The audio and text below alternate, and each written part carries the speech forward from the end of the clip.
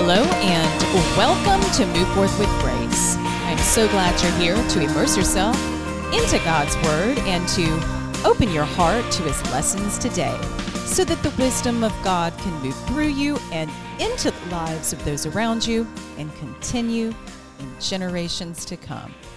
Welcome, welcome. Today's podcast is brought to you by Never Bands. These are medical freedom bracelets I created for adults and children.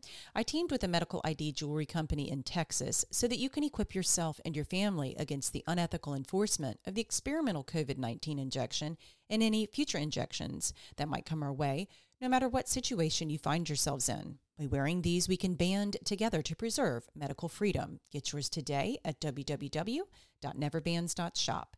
It is also brought to you by the Move Forth brand. On my website, you can find tips on freedom, health, and grace, and ways that I might be helpful to you and your family. My website is www.move-forth.com. I'm reading from the Founders Bible. It is a New American Standard Bible that does include historical documents from the Founders era. Truly is an incredible Bible for you and for your family, and you can find one at www.foundersbible.com.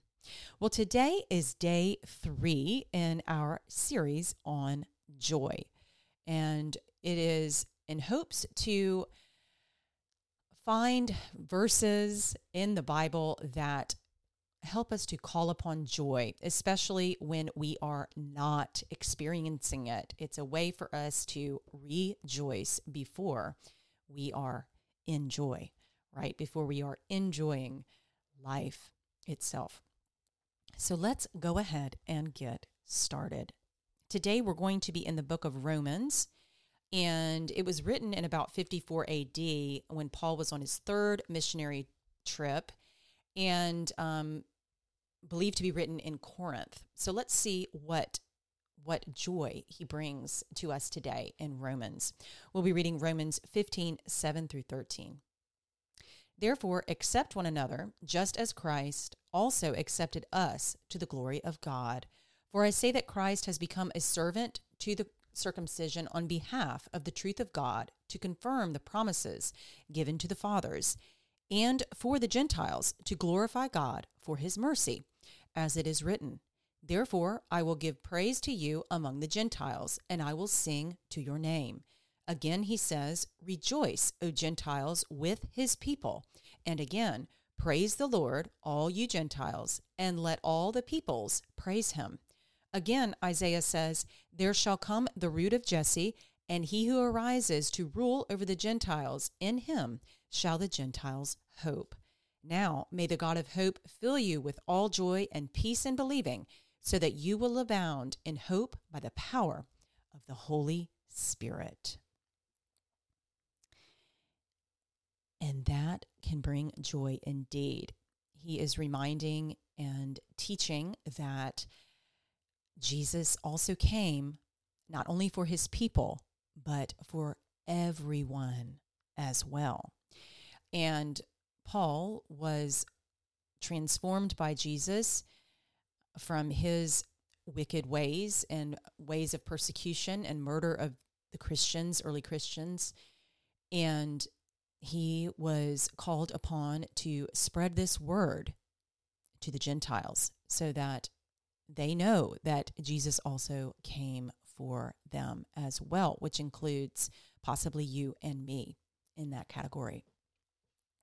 What joy, what good news, what good news that is. Let's go ahead and pray.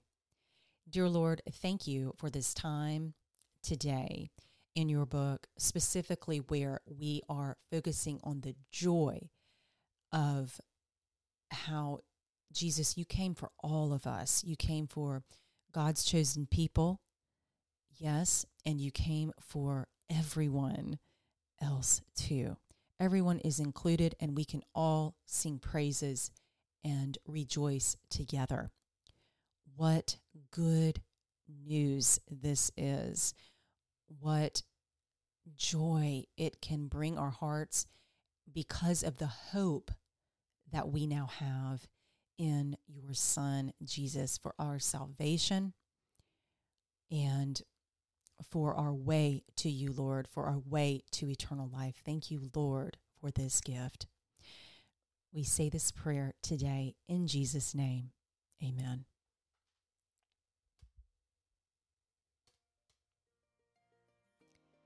Well, that concludes our episode, our joyful episode for today. May it fill your heart today.